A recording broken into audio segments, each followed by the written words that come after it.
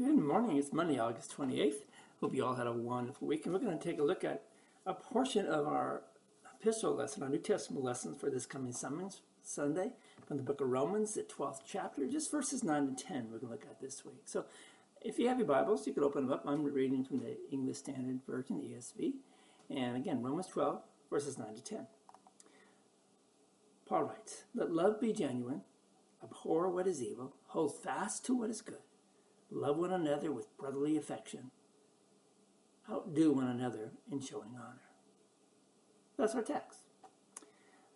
So the Greek Bible has a variety of words for love. There's eros, which is the love of attraction, the more sexual kind of love. There's storge, the family love that a child has for a mom and dad for a child, kind of an unconditional love. There's phileo, a friendship kind of love, it's for friends. And then there's a variety of examples of love in the Bible. Some are good and some are bad, and we're going to get to one pretty soon. One example of bad love is the story of Amnon. Now, he fell in love with Tamar, the sister of Absalom.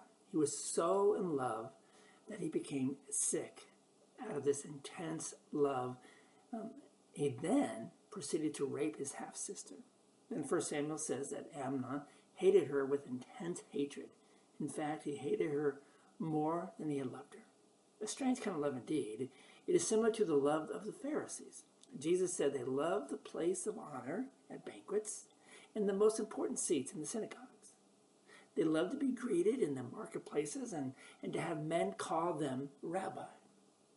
It's a love that is driven by selfishness, what it can do or does for me, how it makes me feel. All of us are familiar with this kind of love. It's the kind of love that drives weak young men to tell girls they are attracted to, "I love you. If you really love me, you'd have sex with me tonight." It's the kind of love that makes young women blind to the faults of their boyfriends. Sure, he's not a Christian. Sure, he's got a drinking problem. Sure, he cheats on me. But he says he loves me and I love him. That kind of love drives children to tell their parents, "I hate you," when they don't give them what they want. It's the kind of love that is driving half of married couples to say, "You know what? You just don't make me feel good anymore. We don't have that same old spark. I don't love you anymore." He'll excuse his love with, "She doesn't work, she doesn't clean," and she'll say, "He doesn't spend any time with me, he doesn't talk with me anymore." Even dogs have more devotion than that. It's a pathetic love based purely on emotions. It's the devil's love. This is even the kind of love we often show toward God. We love God for what he does for us. We love God because he gives us health. We love God because he sent his son Jesus to die for us. We love God because he created us. It is based on what God gives us. But once things get a little ugly, God takes our health. We get a little irritated. Once he takes our income, we start to flare our nostrils. We think, "God, what do you think you're doing? Don't you love me?" You see, anyone can love someone for a day or a night. It's easy to love someone as long as they look good, when you don't have to live with them, when they're friendly with you and give you nice cars and whisper how cute you are in your ear. But in the godly kind of love that Paul is talking about today is agape love. He explains what this agape love is. It must be sincere. Not a word we usually associate with love. "I sincerely love you" doesn't quite sound right. What it literally means is not hypocritical.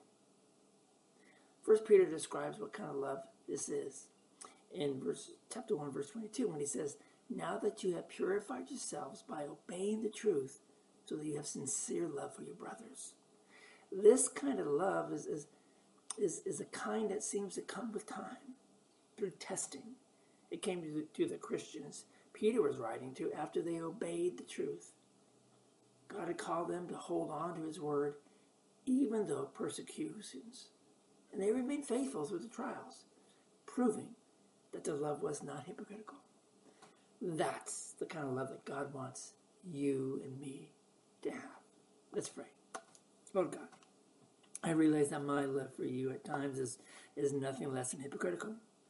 I've shown my love of your way, of your word by ignoring it. And I've shown my love for your Son, my Lord Jesus, and Christ and my Savior, by turning my back on him.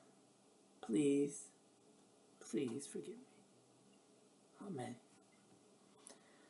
Thank you for being with us this day as we begin our discussion of love.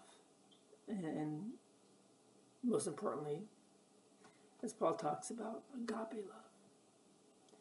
A sincere love.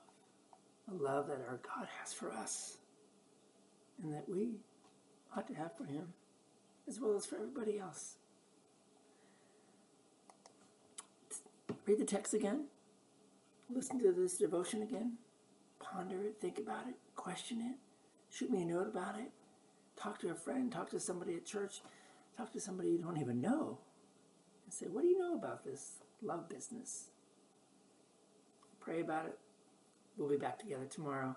See you all. Have a great, great day. God bless. May the Lord walk with you. Amen.